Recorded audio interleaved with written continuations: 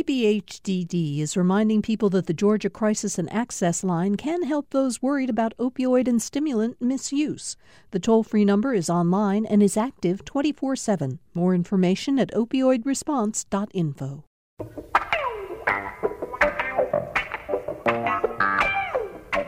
Welcome to Political Rewind. I'm Bill Nigut. Thanks for joining us for, if you're listening in real time, the Tuesday edition of the show. And, you know, I don't say it often enough, but you can watch us on Facebook Live every time we're on the air. Just go to the GPB news page at Facebook and join the many people who are there and who are not only watching the show, but we're always fascinated by the fact there are so many of you who leave comments, who are commenting in real time about what we're doing right and what I'm doing wrong. So we would love to have you join us on Facebook if you can get near a computer to do that. Just very quickly, we're so sad about the news about President Carter, who has once again taken a fall. Kevin Riley, editor of the Atlanta Journal-Constitution, my Tuesday sidekick on the show. A part of it is I think he just doesn't want to slow down. He insists on jumping out of bed and rushing off to do something, and he's getting to the age where, you know, taking falls is going to happen. Yeah, it's terrible news, but the guy has always stayed active. I mean, and he's been more active, you know, almost after office. He was in office, it seems like. So we hope he gets better fast, but I think we're all concerned. We send our best out to him. Martha Zoller joins us today. Martha ran for Congress in 2012. That's correct. As a Republican candidate. She worked for Senator David Perdue in his first, was it his first, second term? I mean, of course, his first campaign, term. He's only had one term. Right. And most important, you are back to a job that you held for a long time before you really got into politics. You're hosting a morning show at WDUN out of Gainesville. Thanks for being here and in the studio in person. In the studio today. That's right. Buddy Darden is with us today, former Democratic congressman from what used to be the 7th District. Now practicing law and still plugging away, Buddy Darden, after all these years. But it's great to be here with this dynamite panel today, so thanks for having me. Sure. Everybody is always glad when you're on this show, Buddy. And we're really pleased. We've been giving candidates for Senate, as they announce, some time, if they want to come in and visit with us, to talk about their campaigns, talk about the issues they're focusing on. And Matt Lieberman is joining us now. Matt, first of all, by way of introduction, you are the first Democrat to announce a candidacy for the seat that Johnny Isakson vacates at the end of the year, and that, of course, will be up as a special election on the same day that we vote for president in November.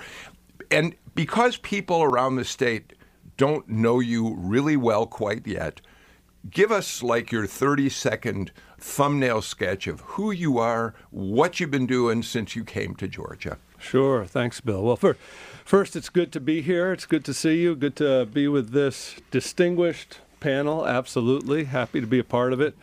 So I've been here going on 15 years. First part of my career was in education. I'm actually a lawyer by training, but for the most part, I've managed to avoid that.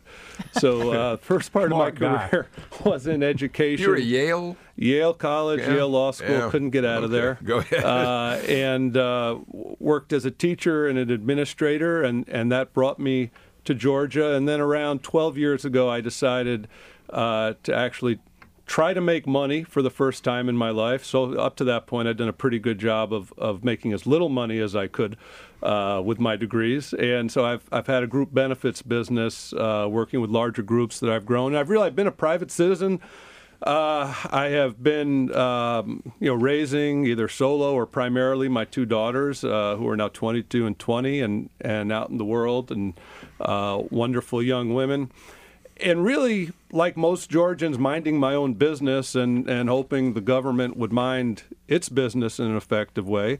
And have just reached a point, again, like I think many Georgians, where I'm fed up. And so as I say, I'm running as a fed-up citizen of Georgia and for the fed-up citizens of Georgia, because the government can do so much better than it's doing for us now. We're going to get into more about the issues that you're interested in, but of course, first we should point out that you have an impressive political pedigree. Your father is Joseph Lieberman, longtime senator from Connecticut, vice presidential candidate in 2003. He made it into 2004, not deep into 2004. Yeah, right. He made it into 2004. Yeah. Unfortunately, there is news to start with in our conversation, and I want everybody's going to get involved with this. As you well know, because you've already responded to it, Roll Call published a story yesterday, put it up on their website, which tells us that your dad, although in 2010 your dad was very, very critical as a member of the Senate of ZTE, which, like Huawei, is a digital company that is, has a 5G system that it's developing for international use. In 2010, your dad said it was really troubling because there's concerns that they could use their systems to spy on Americans. We now learn that your dad has been working, he says, informally on their behalf. How do you? Given that you're still introducing yourself to the state, how do you deal with something that comes along that people feel might be a problem for you? Yeah, well, it was an interesting choice of articles for the journalists there to want to write. As I've said, in an odd way, I'm flattered. And we are off to a strong start in this campaign. We've raised already $300,000, and just a lot of our announcement video was really well received. We did another spoof of the Brian Kemp ad that's been very well received. It's very funny. Thank you very much. Thank you.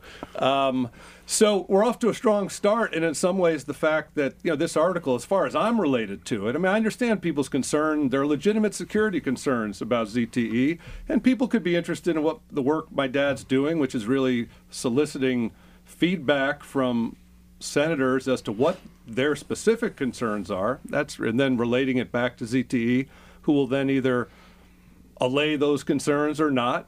But there are serious security concerns. But my part of it is I'm not sure where I come into the picture, other than people are already thinking about me being elected 13 months from now.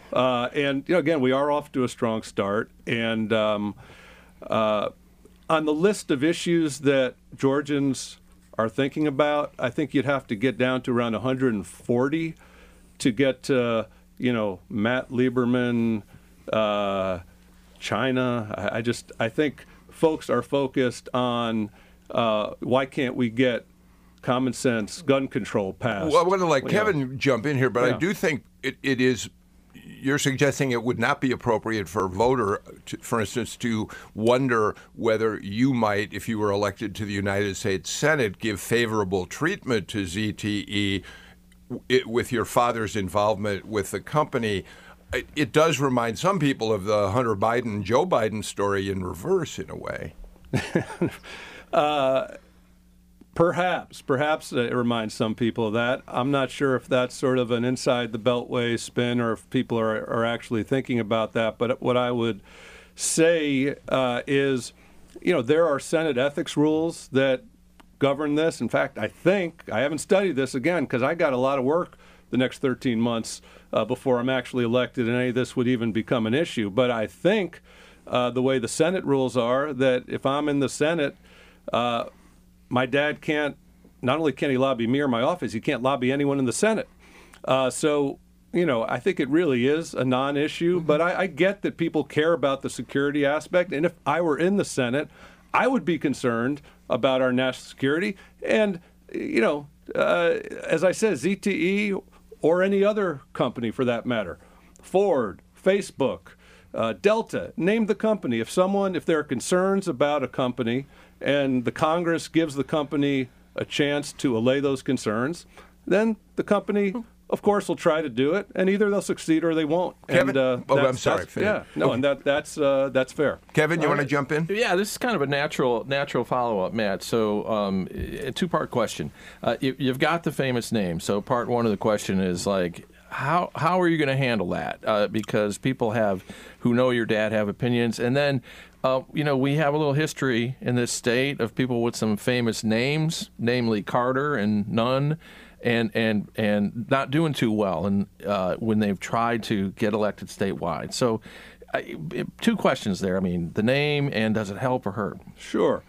Well, I don't know whether it helps or hurts, but to me, it's my name. So I'm sticking with it. And, I know there are people who like my dad, and maybe those people will give me a little bit of an extra hearing. That would be great. And I know there are people who don't like him. But I think they'll give me a fair hearing as well. And I would just, remind folks that technically speaking, we are two separate people. We have two different brains, and we will likely have different views on issues. And you mentioned the other candidates. Again, I can't speak to those campaigns or those candidates. All I can do is do the best job I can now. I will say, certainly, and I think any Democrat in Georgia and any Republican in Georgia would concede this, the demographics of Georgia politics have changed. And so, I am happy to be running in some ways on the shoulders of Stacey Abrams, most meaningfully, who really built the basis for Democratic great possibilities in her really the 2 years leading up to her gubernatorial run with all the registration and activation of voters. It's totally winnable. We have a chance in Georgia to flip 2 Republican seats. We know that. The Republicans know that. It's going to be a fun election season.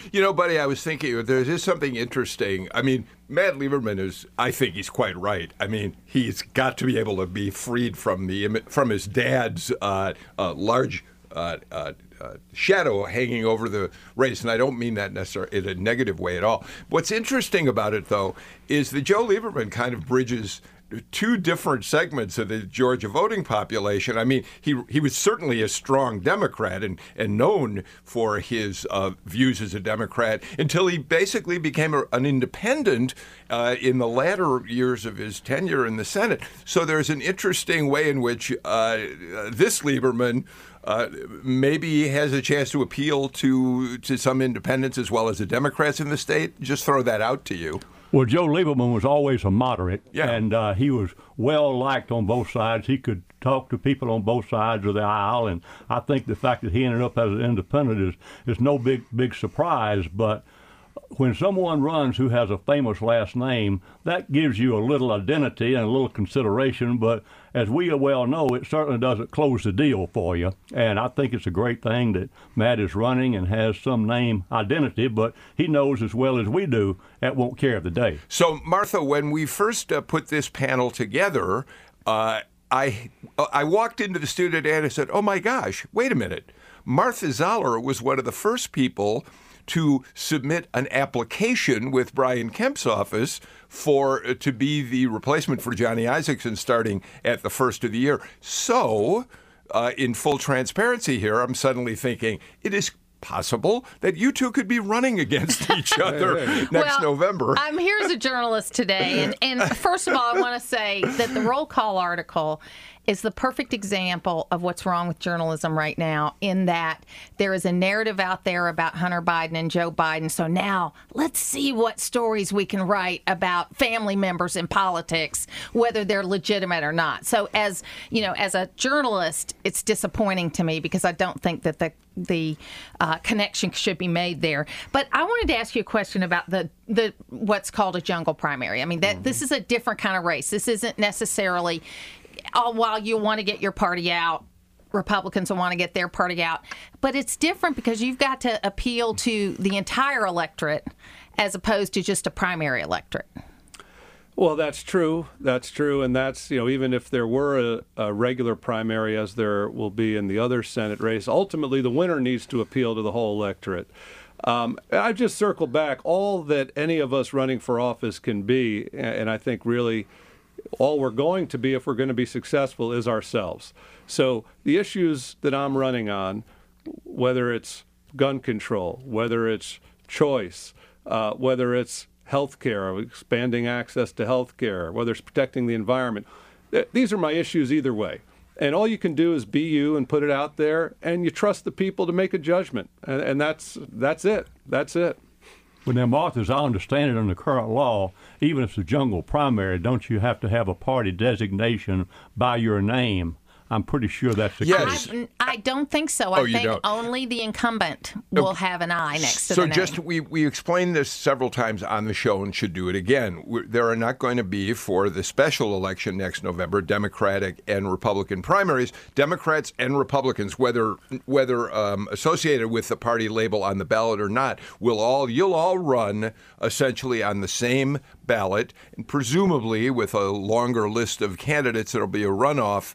But again, that runoff could match a Democrat with a Republican, which is, by the way, why I made the point about given your dad's arc, given your dad's story line, having gone from being a Democrat to an independent, who knows? It could benefit you in the long run. Talk a little bit about your pro-choice, and you've made that very clear. Sometime in 2020, we could very well see the Supreme Court, even before the election, take up Georgia's virtual banning of abortion. Tell me how you feel about that law. I mean, clearly you're opposed to it, but there are people who nevertheless feel that Georgia's policies on abortion do need to be a little tighter, that perhaps a restriction of some sort that's a bit more than the 20-week ban would be appropriate, but not essentially from the time you're pregnant. Yeah, well, Roe v. Wade is the law of the land, and it says that as a part of our right to privacy, women have control over whether they choose to abort a pregnancy or not, up to the end of the second trimester.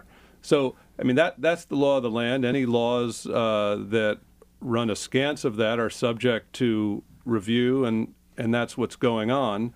Obviously, we have a Supreme Court that has been tilting rightward with appointments that have gone on, and with to me, extremely disappointing, disillusioning, I would say disgusting refusal of Mitch McConnell to bring Merrick Garland's nomination to a vote. So it is of concern, to be sure, these kinds of laws. And part of that concern, and this gets to part of why I'm running, is that I feel the Republican Party in Georgia on a number of issues is just way out of sync with where most Georgians are. And you have, I think, around 70% of Georgians who feel Roe v. Wade should remain the law of the land, and yet, this is at the state level, granted, you get legislation calling for something very, very, very different from Roe v. Wade. And now, the legislature can do that, but it's out of sync with where most people are. Kevin? Yeah, and just the final little point also, and you see this some, with positions that our people in Washington aren't willing to take on gun control. There are a number of issues where you have 60-70% of Georgians feeling one way and our Republican representation in Washington going another way. That is, frankly, encouraging for a Democratic candidate, and I think problematic for Republican candidates. Kevin, you want to jump in? Well, yeah, I always like to do this with a candidate. A personal question. You mentioned you have two daughters. You and Bill were chatting before the show because I think we have daughters that went to school together for a while. Yeah. So, how do they feel about you putting yourself so far out there now as a Senate candidate, and will they play a role in the campaign? Sure. Well, one of the pleasant surprises for me as I was thinking about this is when I told them I was seriously considering this, they both immediately thought it was a great idea. Why is that a surprise? Because almost every idea I ever bring up to them, they think is a terrible idea. I was going to say the same thing. I have two daughters, and they never think any of my ideas are good. I said, what? You do? I said, no, I haven't heard them say that probably since they were 4. So they're very supportive. They're excited. They have their own lives. I mean, they'll try to be supportive, on the margins of their lives, but, and I'll welcome whatever help they can give, but they've got to live their lives first and foremost. Martha, I want to go back to abortion for a minute and HB 481. How significant a role do you imagine HB 481, as it works its way through the courts in 2020, will play in races like the one that you could be involved with, that Matt Lieberman is going to be involved with? Is it going to? How's the voter of Georgia going to respond to 481? I think it depends on what the courts do. I think that Judge Jones was judicious in his comments. I mean, I expected it. I'm a pro-life person. I believe life begins at conception, but I also live in a world where I see what's going on every day, and so I expected that to happen. And I know Steve Jones very well.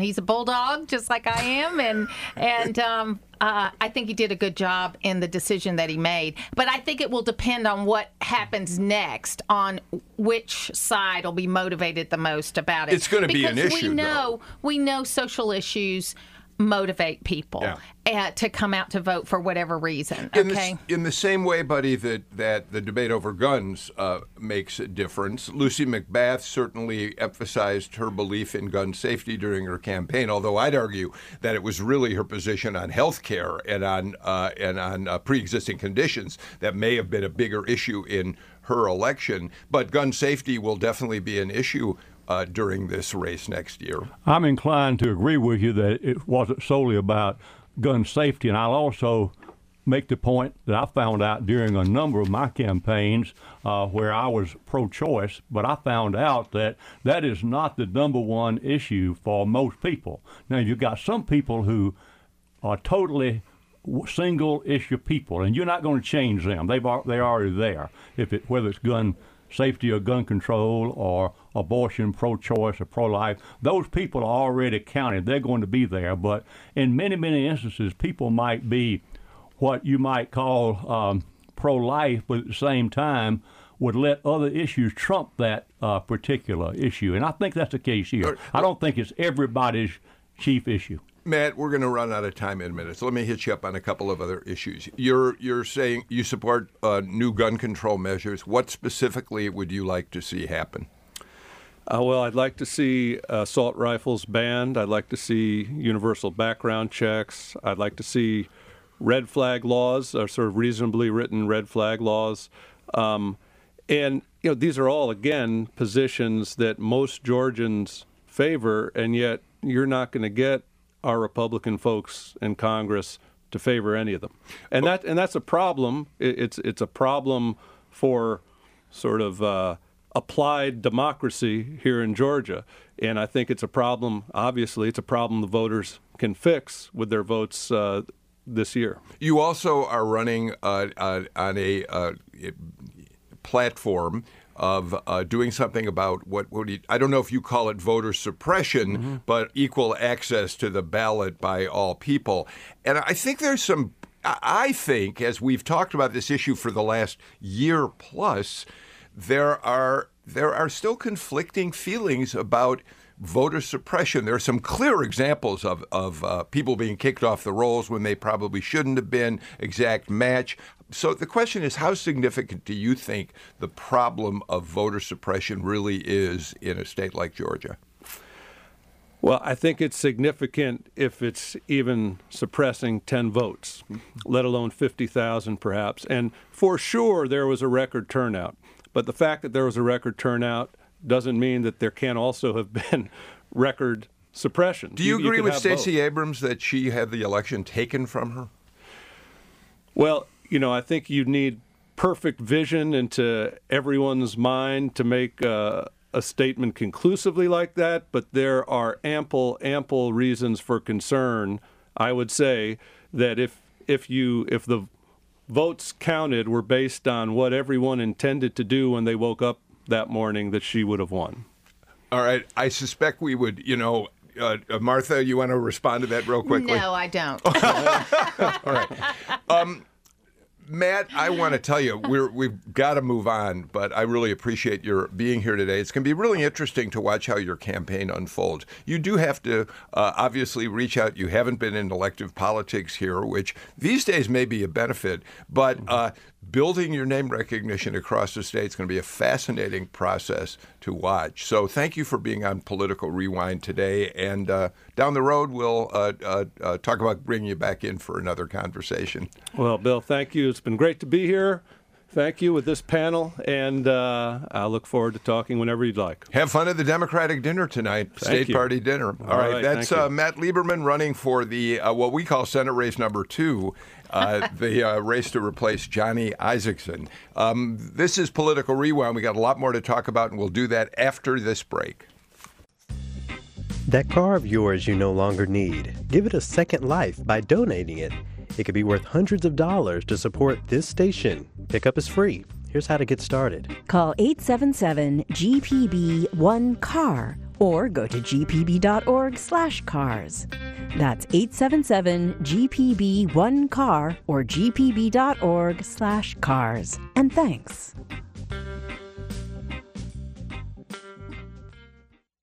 Two men close to Rudy Giuliani were arrested by the FBI earlier this month. One says he was valuable to the president's personal lawyer because of his ties to Ukraine. I just happen to be Ukrainian. I happen to speak the language. I happen to also have a lot of resources in that part of the world. I'm Ari Shapiro, untangling how Giuliani's associates tie into the impeachment inquiry this afternoon on All Things Considered from NPR News. 4 till 7 today on GPB and gpbnews.org. Yeah. We're coming back on Political Rewind. Just Matt Lieberman and his entourage. He's here with an entourage, just leaving the studio now. Kevin Riley, we're still waiting. All the news organizations in town are to figure out when the heck we're going to know where the November 20th Democratic presidential debate is going to be. Yeah, and I can tell you I put some serious pressure on those guests you have on. I think their names are Galloway and Bluestein to make sure that we're first whenever that news comes out. Yeah. So. And seriously, November 20th, I'm fine. I'm glad it's coming to Atlanta. But people are already shutting down for the holiday. Thanksgiving's early this year. I just don't know if it's going to make that much of an impact for the people that are making their minds up. That's an interesting thought. When is Thanksgiving like this year? Like the 28th. Oh, so it's okay. a week before. Well, all right. Buddy Darden, Martha Zoller, before we went on the air, said it ought to be in Gwinnett County. Venues are available, and it's she didn't say this, but it's also changing territory. It's moving more and more blue all the time. We'd love to have it in Cobb County because Cobb County is not changing as fast as Gwinnett, even though we did make great strides this year. And I think it might help to a certain degree, but just to be candid with you, there'll be all this big buildup. There'll be a whole lot of attention, and then like a balloon, once it's done, the air's out of it and nobody remembers it. So it's a great thing, but the world will little remember what happened 1 week after it's over. And you don't think Georgians, it'll matter in terms of Georgia voters? I think it'll be nice to have, and we're glad to have them there, but at the same time, we had the Democratic Convention here in 1988, and Dukakis lost the state. Oh, that's right. He lost, didn't he? Fairly prominently. He wasn't elected president, was he? I remember well. And he didn't get Georgia. I was there when Bill Clinton gave that awful long keynote address. Yeah, I was too. It was the speech that almost destroyed his future in elective politics. He had to come on one of the late night shows to kind of revive his ability to run a presidential campaign in 92. You remember his biggest applause line? He says, "In conclusion." Yeah. Well, I mean, I get that it will come and go, and the world will move on. But I mean, as you've talked about on the show, I mean, it shows how important Georgia could be, and I do think that it'll be interesting to see what the Democrats, to whom they want to appeal. I mean, because it will, Buddy, you'd agree, and Martha, you'd agree. I mean, it will send some sort of message wherever they put it. So what we've also talked about in the show is, although they're all heading here later in November, right now it's Iowa, Martha, that is in the spotlight. I mean, the candidates are all pushing very hard to make an impact on caucus goers in Iowa. And let me just throw out to you first, Martha, and then to everybody else. Interesting numbers that are coming out of that state right now. USA Today just moved a poll which shows Biden is at 18%. This is Iowa again. Warren at 17%. That's not surprising. The surprise is that Pete Buttigieg is suddenly making a move. He's at 13% and moving upward. So that's interesting.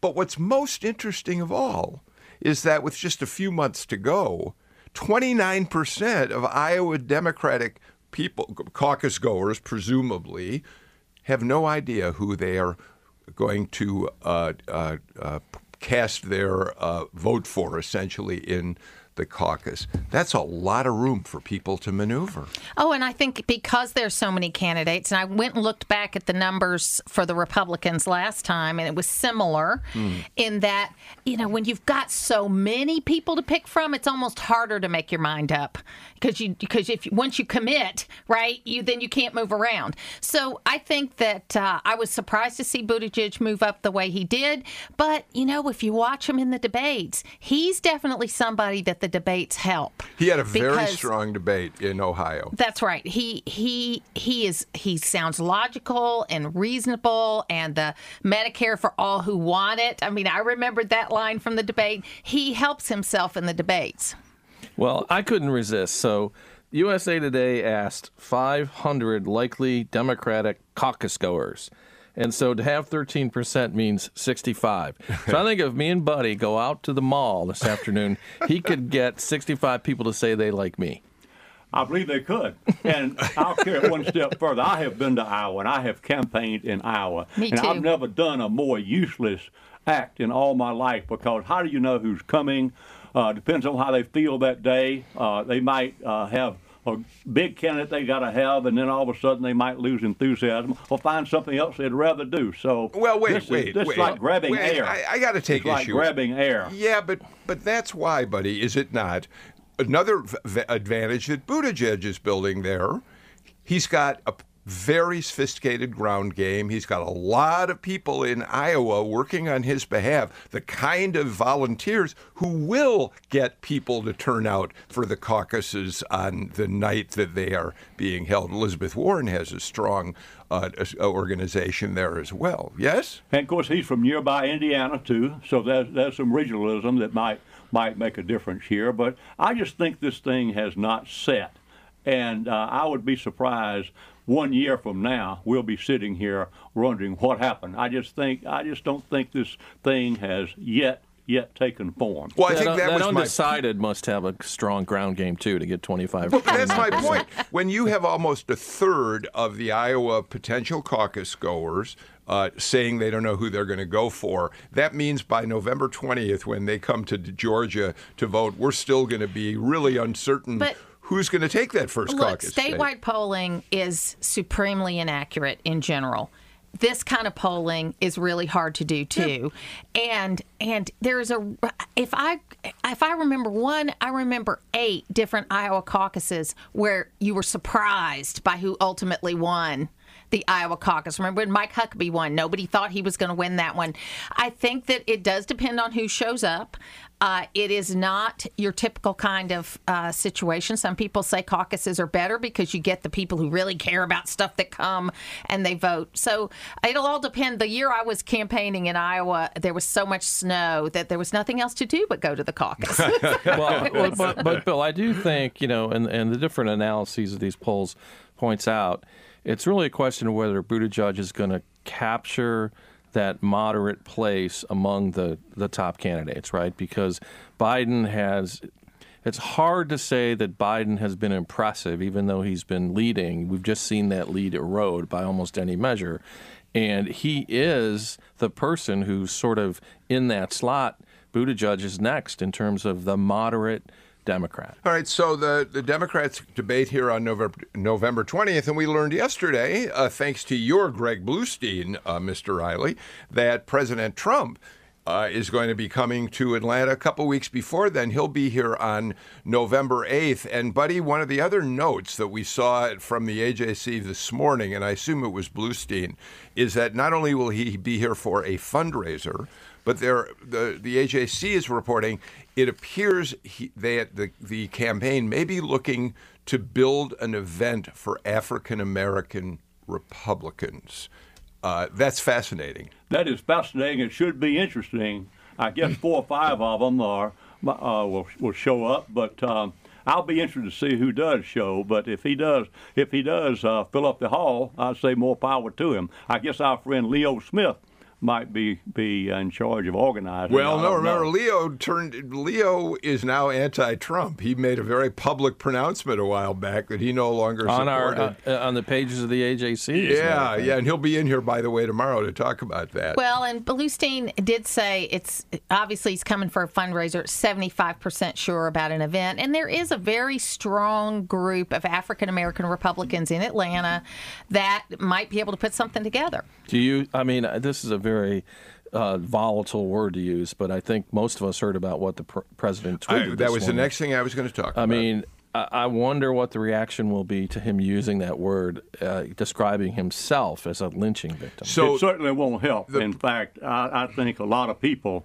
will take grave offense of it. The key to it will these Republicans who already support him take offense to it? I don't know, but it seems like that most of his errors in this area are what we call self-inflicted or faults that he calls about himself. For those of you who have not kept up with the latest news coming out of President Trump's Twitter account, he basically described the impeachment process today as a lynching. And he did provoke outrage, certainly among Democrats and some Republicans as well. Martha, you have always been a pretty independent voice. You have not been a Trump apologist when you've been on this show. Are there some things that you just go beyond all bounds of decency in something like this? Look, I think the last week for the president has been difficult. I think that starting with the decision about Syria, and it could have been a very good week for him because of some of the other things, the good things that happened. I think many times the last line of his tweet overruns some of the good things. I wouldn't have used the term lynching, although I do think that the process is very unfair. It doesn't match up to any other impeachment processes we've had in the past. It seems to be this secret, this secret garden in a way where there's not both sides being presented, there's not due process, there's not transparency. Okay, and it is unfair. I would not have used the term lynching. I don't think that was a smart thing to do.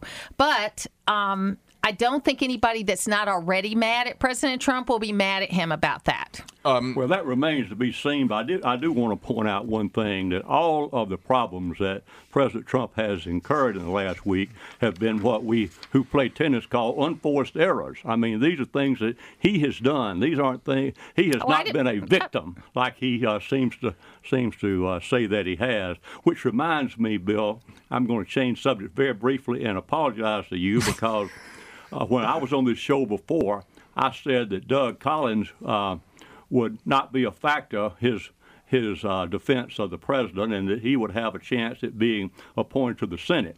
I think you have turned out to be right, and I was wrong in that there's no way that the president can allow Doug Collins to be appointed to the Senate now, because now that this impeachment has gone so far, he's got to have him. He's got to have him there. So you're right, I'm wrong. And you better get used to saying that, buddy. Huh? I do want to circle back on one of your comments, Martha. It is certainly true that the way in which this impeachment process differs from past impeachments, the only other being a couple of them we had, Nixon and Clinton, that moved forward in any way, in that there has not been a vote of the whole House authorizing the impeachment inquiry, and Republicans have made that point over and over. But the fact that these first hearings are being held behind closed doors is not, in fact, at variance with the Nixon impeachment process, which started as an investigation behind closed doors. After the committee, the task force essentially that did that behind closed doors, they then had open hearings. So I just want to be careful. I think both parties were involved in those behind closed doors committee hearings, and both sides were heard. So both parties are involved now. Yeah, in these hearings. Okay, I don't know where you know what? you're getting information. Wait. Both parties are involved. But Martha makes a point that's worth thinking about, Kevin, in the sense that it's one thing to say for Adam Schiff to say, look, right now, these hearings are sensitive. We don't want witnesses to hear other witnesses and change their testimony. I get all that.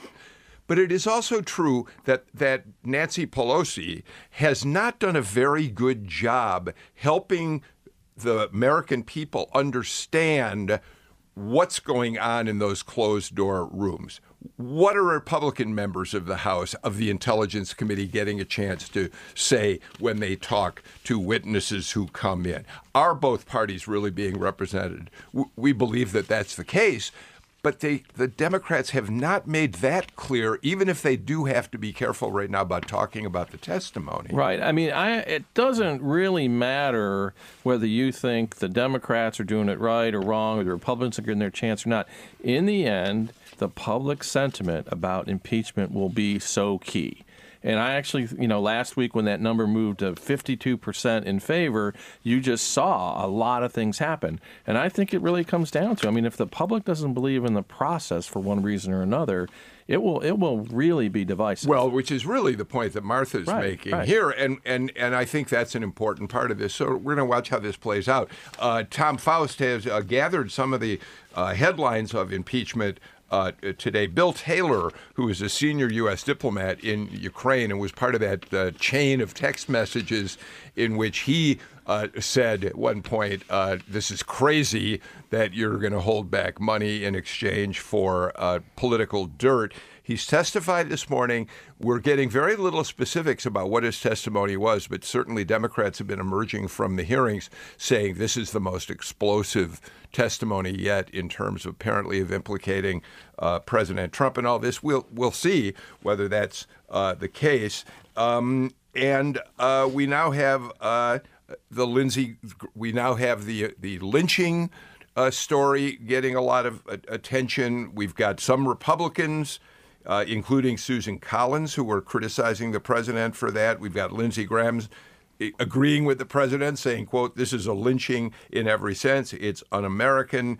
And this now suddenly becomes an issue that Republicans are going to have to weigh as they think about their attitude toward the president of the United States.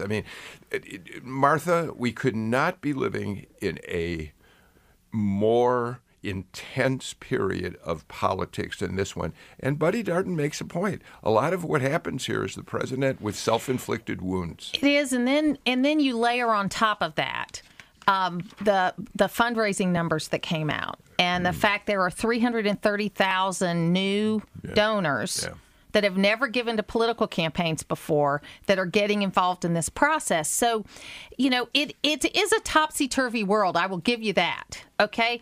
But I just think that we are more interested in the president's Twitter feed and people like us than the average person. Those 330,000 donors probably aren't on Twitter, okay? Yeah. They don't really Buddy know. Darden's nodding vigorously.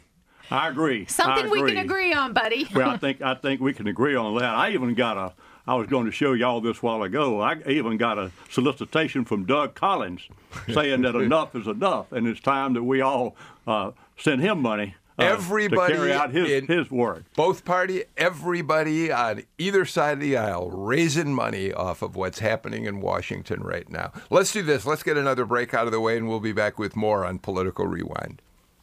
I'm Sarah Almond. I own Out of the Blue in Blue Ridge, Georgia. We specialize in wines from around the world and high-end cheeses. And we also have craft beer. I think a lot of people that listen to GPB, it's just part of their day-to-day routine. I have people coming up from Atlanta just to see what Out of the Blue is all about because they hear our ads all the time and they say so. To find out more about becoming a corporate sponsor, email sponsorship@gpb.org. On the next Fresh Air, we'll talk about the U.S. troops' pullout from the part of Syria that had been controlled by the Kurds with the Washington Post's Beirut bureau chief Liz Sly. She's been covering the Syrian civil war since it started in 2011. She's in the U.S. to receive an award for courage in journalism from the International Women's Media Foundation. Join us. Fresh Air is this afternoon at 3 on GPB and online at gpbnews.org. Welcome back to Political Rewind. Hey, Martha, let me turn to a story that it may be getting more and more intense rather than calming down, and that's the whole concern, number one, about Sterigenics up there in Smyrna, and a different sterilization plant, BD, Becton Dixon, out in Covington. And the reason I wanted to talk about it briefly is that when we first started getting word that Sterigenics appeared to be emitting more of the toxic chemical that ethylene oxide that's used in as a byproduct in the sterilization of medical instruments, it appeared that the governor's office was a little slow, and EPD were slow to react. It took them a while to catch up. They've been criticized for it. Actually, Cobb County's been a little bit more aggressive in saying to Sterigenics in that particular plant, you're not going to operate again until you've conformed to our regulations. What's interesting is that over in Covington, the governor's office seems to have learned a lesson. They've now gone to court after seeing levels of ethylene oxide coming out of that plant to say this operation needs to be shut down until they make safety changes that need to be put in place. It's a learning process for the guy. They seem to have learned a lesson here. I think so, and I think that there was some information that was given that was, these companies were trying to avoid what has just happened, and that in the processes they used, and I'm not just talking about the transition, but even before the transition, it looks like they weren't completely honest about what they were doing and how they were doing it, okay?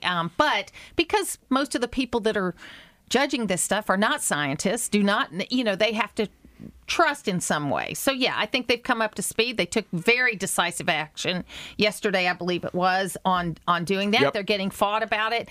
And you know what? That's you don't just keep doing the same thing when you realize you need to do something else. And that's what they're doing now. Yeah, they've gone to court. They gave them a chance to do the right thing, and now they're acting. But just to be fair, the company said it reported the release of the gas even though it wasn't required, because the amount of the gas released at that Covington plant each day of the leak was below regulatory thresholds. I mean, they're saying they believe they followed the law. Yeah, and they've done a pretty good job getting that word out to all of us in the media. They've been sending out news releases left and right. But clearly, EPD and the governor are saying, we want to be completely certain. We want to be sure. Well, more important, the trust that citizens have. I mean, that's the issue, right, Bill? I mean, if people believe the government's not doing its job, then they're going to object. The bottom line, I believe both the EPA and the EPD were asleep at the switch here.